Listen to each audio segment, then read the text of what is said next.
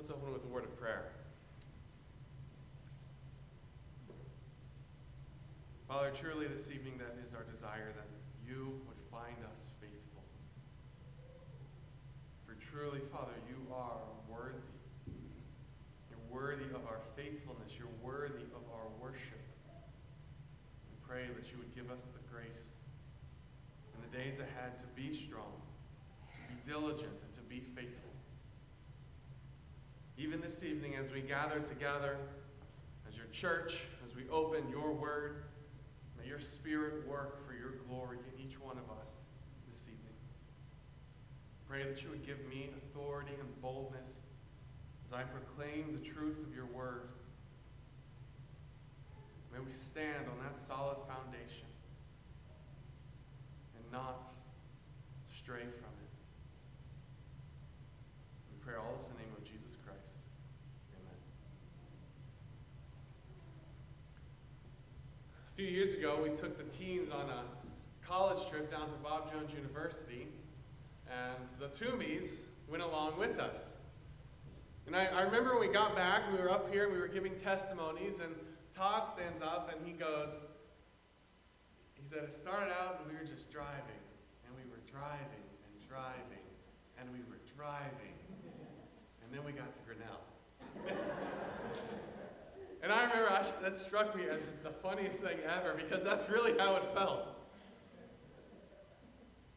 And isn't that often how road trips go? You start out and you're excited, you're ready to go, you got the car packed with snacks, and you get going, and then about 30 minutes down the road, you start getting kind of worn, and then about an hour down the road, you start getting sore, and you look at the clock, and you think, man, I just did 1 hour, we have 15 more to go. It gets old quick. And one thing I've discovered by experience is that children make road trips even more difficult. And yet we persevere. And yet we do it. Mile after mile, we endure. Why? Because the end goal makes every mile worth it. Seeing grandma and grandpa, or going on vacation and getting to that hotel and resting and having a good time as a family. It makes the trip worth it when you get to your destination. So we come to 2 Timothy 2, first 7 verses this evening. Paul says something similar to Timothy. He encourages him to endure, to keep on keeping on, because in the end, it's worth it. Stella put water up here for me tonight, and I actually need to use it, so thank you for that.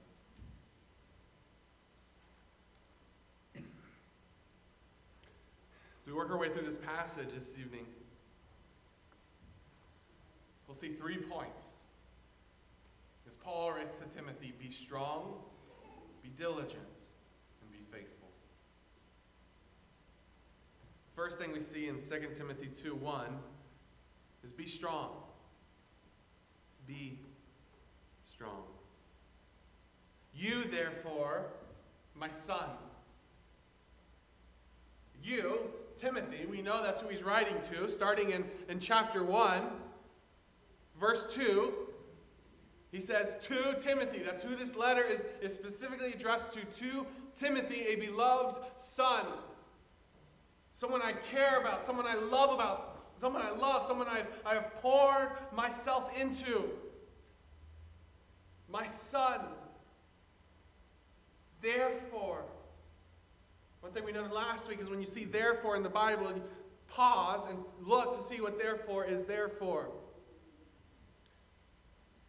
In chapter 1, Paul has encouraged Timothy to be bold,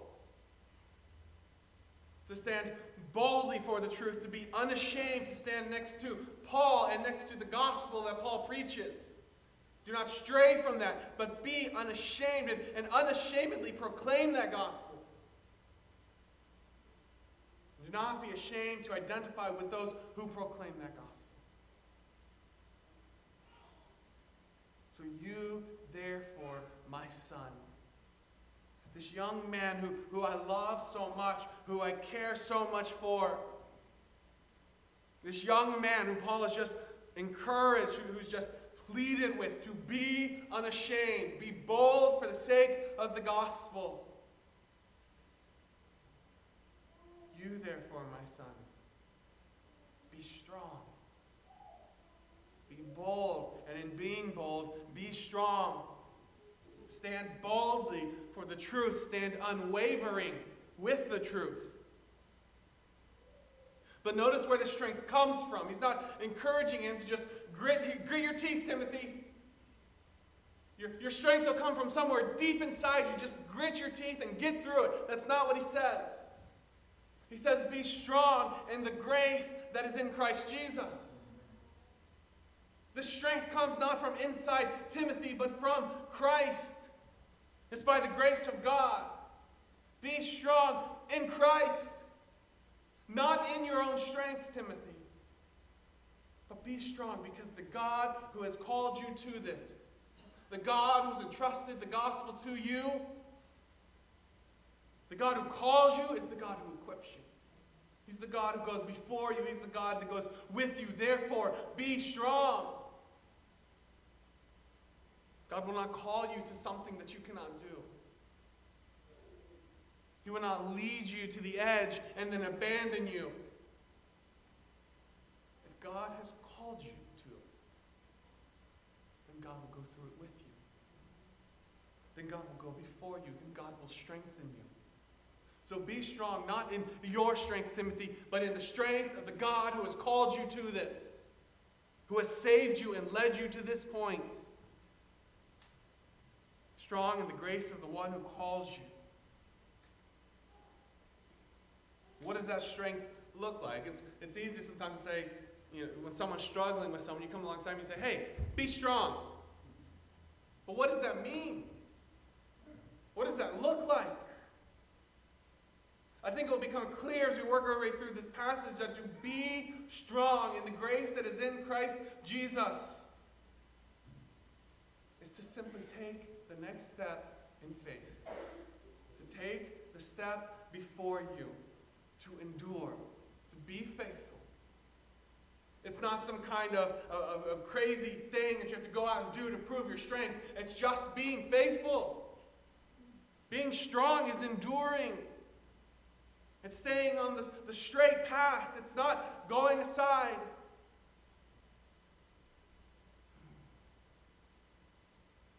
You therefore, my son, be strong. Not in your own strength, but in the grace that is in Christ Jesus. Secondly, then, be diligent. Be diligent. Be strong in the grace, and being strong in that grace that comes to you from Christ Jesus, that is in Christ Jesus, then the things that you have heard from me among many witnesses, commit them to faithful men who will be able to teach others also. The things that you have heard from me among many witnesses, the gospel as I have delivered it to you, as I have preached to you, as I have taught you. Timothy, as we have labored together, as you've been with me in all these different cities, as you've watched me teach, as you've taught as well under my ministry, as we've sat down around candlelight.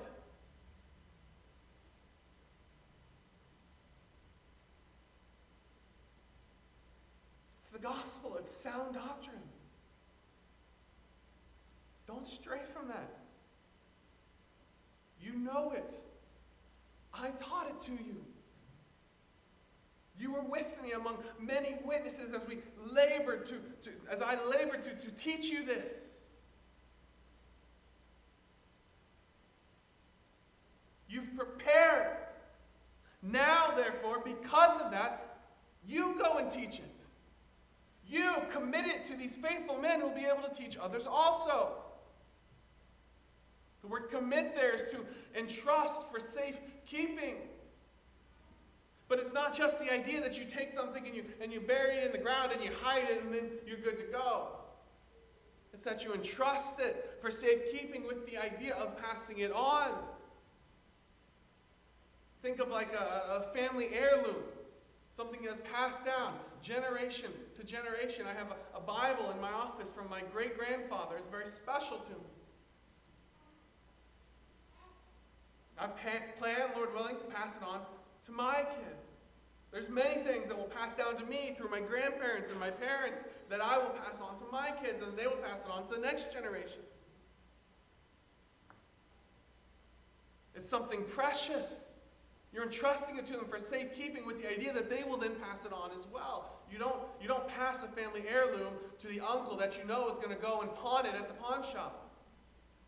You pass it on to someone that you know will care for it, will take care of it, will stay faithful to it, and then will pass it on to the next generation. So it is here, this gospel, this faithful teaching. Don't pass it to whoever you can, but trust those to teach it, to go on and to teach others who will be faithful to it. Don't allow the gospel to become polluted. Make sure that it is passed on in all its glorious purity. That's why it's important that you commit it to faithful men who will then go and teach others also.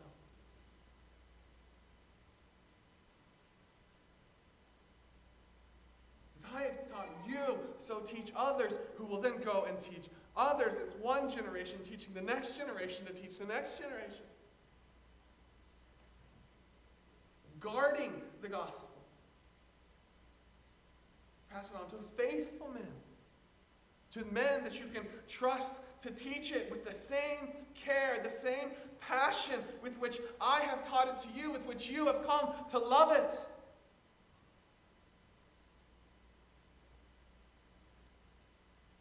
That they too might go and pass it on. What we see here in 2 Timothy 2:2 is the process of discipleship.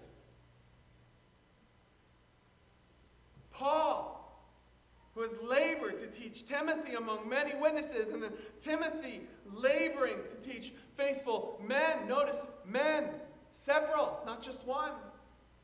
And then those men, each laboring to faithfully teach other men, who will then labor to faithfully teach other men.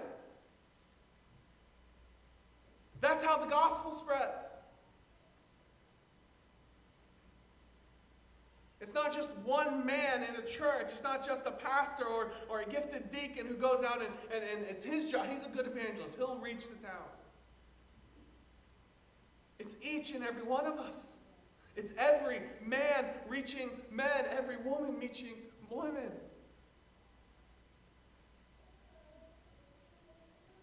We must teach well. We must teach the pure gospel, the truth. We must not allow it to be perverted. But the idea is not that you just hoard all this teaching for yourself, but that you would then go and teach others also. Be diligent. Be strong in the grace that comes from Christ Jesus, but then be diligent. Know the truth, right?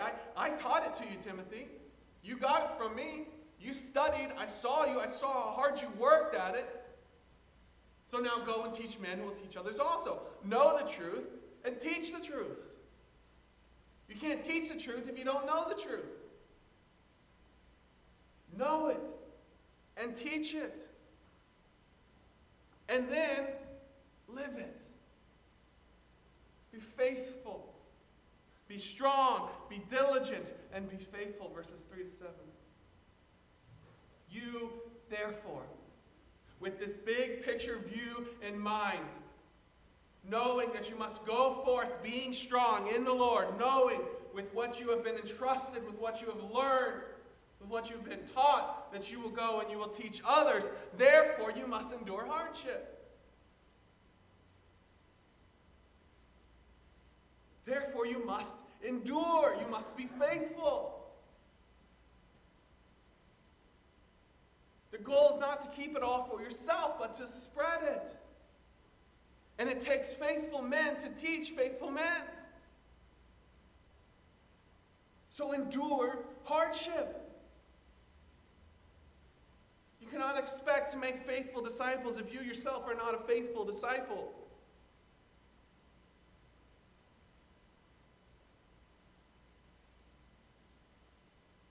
Growing up, one of my favorite classes was gym class. I loved it. It was a break from all of the other school stuff I didn't like. I got to put on my shorts and my shirt and go out and just play. I loved it. But I had a lazy gym teacher that wasn't very encouraging.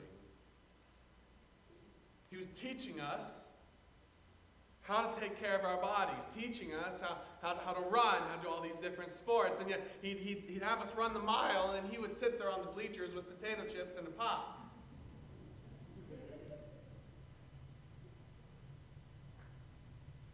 That's not encouraging to me who's out there and running. I don't want to learn from a man who doesn't do it himself. No one wants to learn from a hypocrite.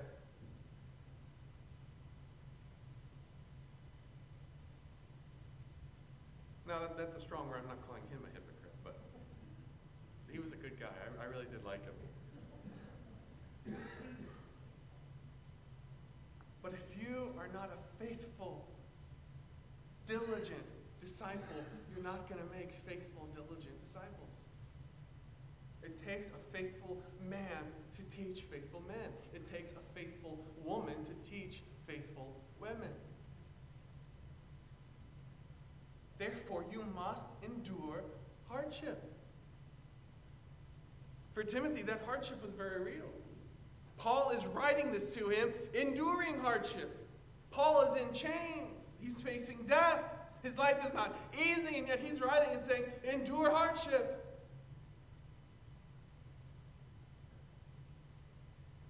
Timothy is in a very real predicament. If he boldly identifies with Paul, he runs the risk of being thrown in jail and facing death himself. And yet Paul is saying, endure hardship. Don't let the circumstances of this life draw you off course, Timothy. Don't let it affect the doctrine that you teach. Don't water it down for a little bit just so you can avoid jail. Endure hardship. Because there's a big picture. There's something greater that is at stake than your comfort.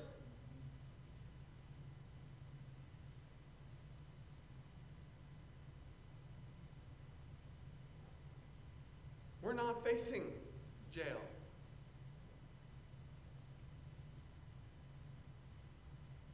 Many of us have probably never faced real persecution because of our faith in our lives. That's something, a gift that God has given us here in America.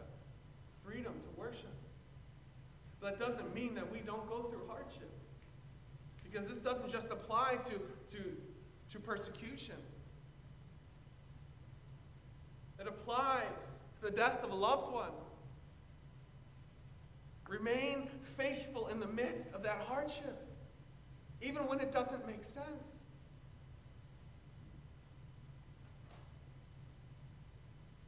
Endure in the midst of a surprise medical situation. Endure. Don't allow that to make you become unfaithful. Endure in the midst of financial troubles.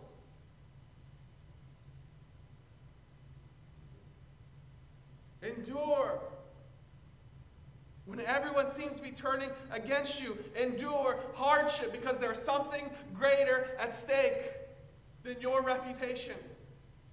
What is at stake is the gospel. So endure hardship. Paul then gives 3 examples. Endure hardship as a good soldier of Jesus Christ. For no one engaged in warfare entangles himself with the affairs of this life. Soldiers are singular-minded. When a soldier has a mission, that soldier accomplishes that mission. And there is nothing that's going to get in the way of that. The affairs of this life, the everyday things of this life, are pushed aside to accomplish that mission that he's been called to.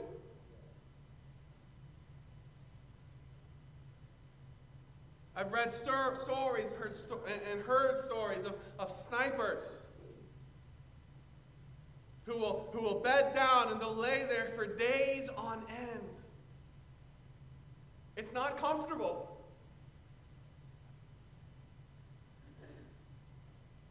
But they'll do it because they have a mission to accomplish, and nothing is going to get in the way of not accomplishing that mission. Nothing is going to stop them. No matter how uncomfortable it gets, they will endure because this is their mission. And they do it to please Him who enlists him as a soldier. They do it because they're serving a purpose that's greater than themselves. So, brothers and sisters, we must be singularly minded. We must realize that there is more at stake than my life, than my comfort,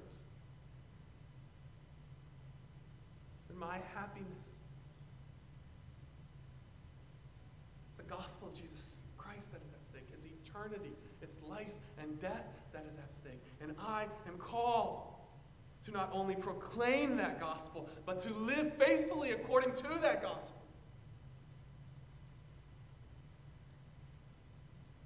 Secondly, the example he gives is of athletics. And also, if anyone competes in athletics, he's not crowned unless he competes according to the rules. The athlete prepares rigorously so that he can compete rightly. He trains. And it's not easy. A few years ago, we were on a mission trip.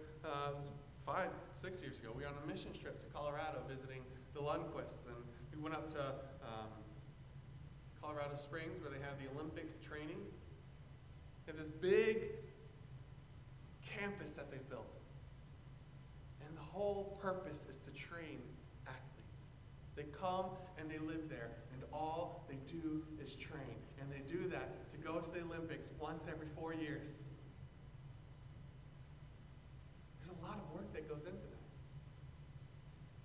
People don't just walk out of the office onto the track to run in the Olympics. They train. They dedicate their life to it. They prepare rigorously so that they can compete rightly. As a soldier has a singular focus on a mission, so an athlete has a singular focus on the prize. The marathon runner does not become distracted by his aching knees at mile 16. He doesn't become distracted by his burning lungs at mile 20. He endures because he's racing toward a prize. There's a goal.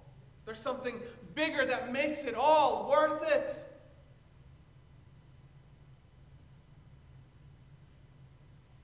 And the athlete who has diligently prepared isn't going to jeopardize that.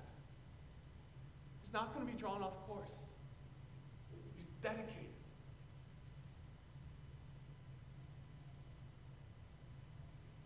Paul gives another example of the hardworking farmer that must be first to partake of the crops.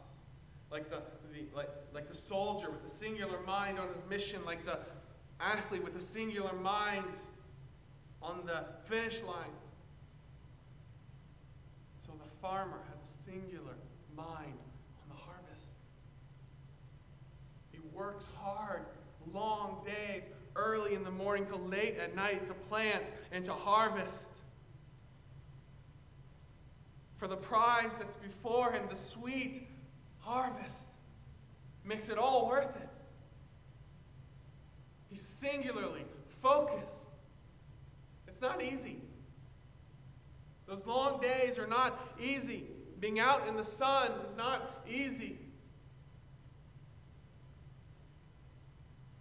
And yet he endures. He endures droughts and floods. He endures heat and cold. He endures good weeks and bad weeks. Good years and bad years. Because he has a goal.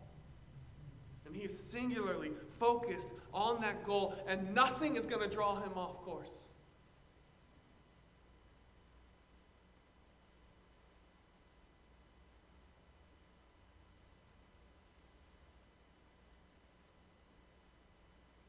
He's faithful. Like the athlete is faithful, like the soldier is faithful, and each one of them is faithful because they've diligently prepared.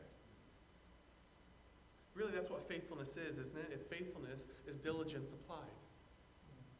When you've put the work in, when you've prepared rightly, then it's only natural to live according to that. Faithfulness flows out of diligence.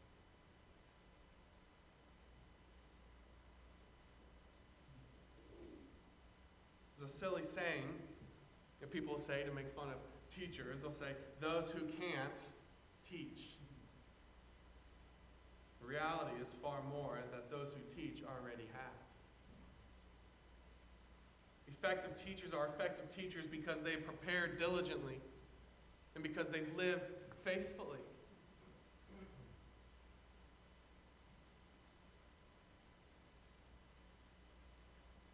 So to be effective, must be diligent. And then from that diligence, we must be faithful. And yet it all starts in verse 1, not in our strength, but in the strength of the one who's called us, the grace of God. It's His strength that allows us to be diligent, and it's that diligence that then leads to faithfulness. Be strong, be diligent, and be faithful. Be committed. Endure regardless of circumstances. Endure in good times, endure in bad times.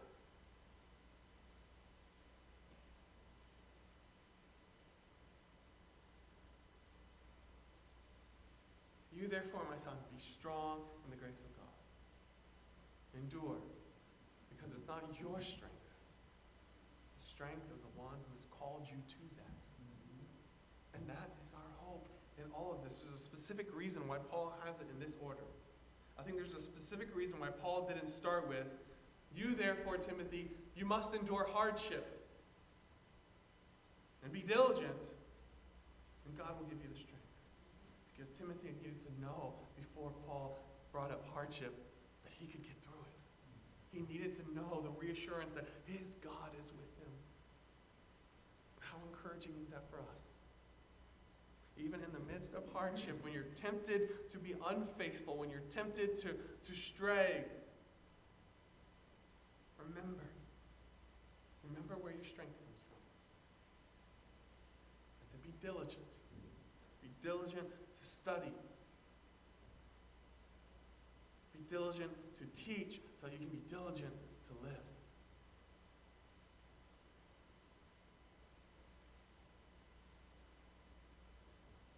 I was talking to a pastor the other day. It was a while ago, and we were actually talking about another pastor. And this pastor had gone to college, when he was in college, he'd gone to church at this pastor's church. And he was telling a story about how this pastor had gone on him one time. This younger guy had been, I don't remember if it was, he had missed Sunday school, or he'd missed Sunday night service, or he'd been late regularly to Sunday morning, whatever it was. This older pastor pulled him in his office and really got on him and rode him hard. If you're going to be a pastor, start being faithful now. Your actions are showing that you don't really care about this. You're not really committed to this. If you care about it, you'd be here, and you'd be here on time. If you expect people to follow you one day, you have to be being faithful now. People don't follow unfaithful people. This pastor was telling me how at the time it was difficult to hear, but looking back, he praises the Lord for that man, for confronting him on that, for calling him to be diligent so that he could then be faithful. So brothers and sisters, be strong in the Lord, be diligent, and be faithful. And we're going to close by singing the song, May the Lord Find Us Faithful. We sang it before.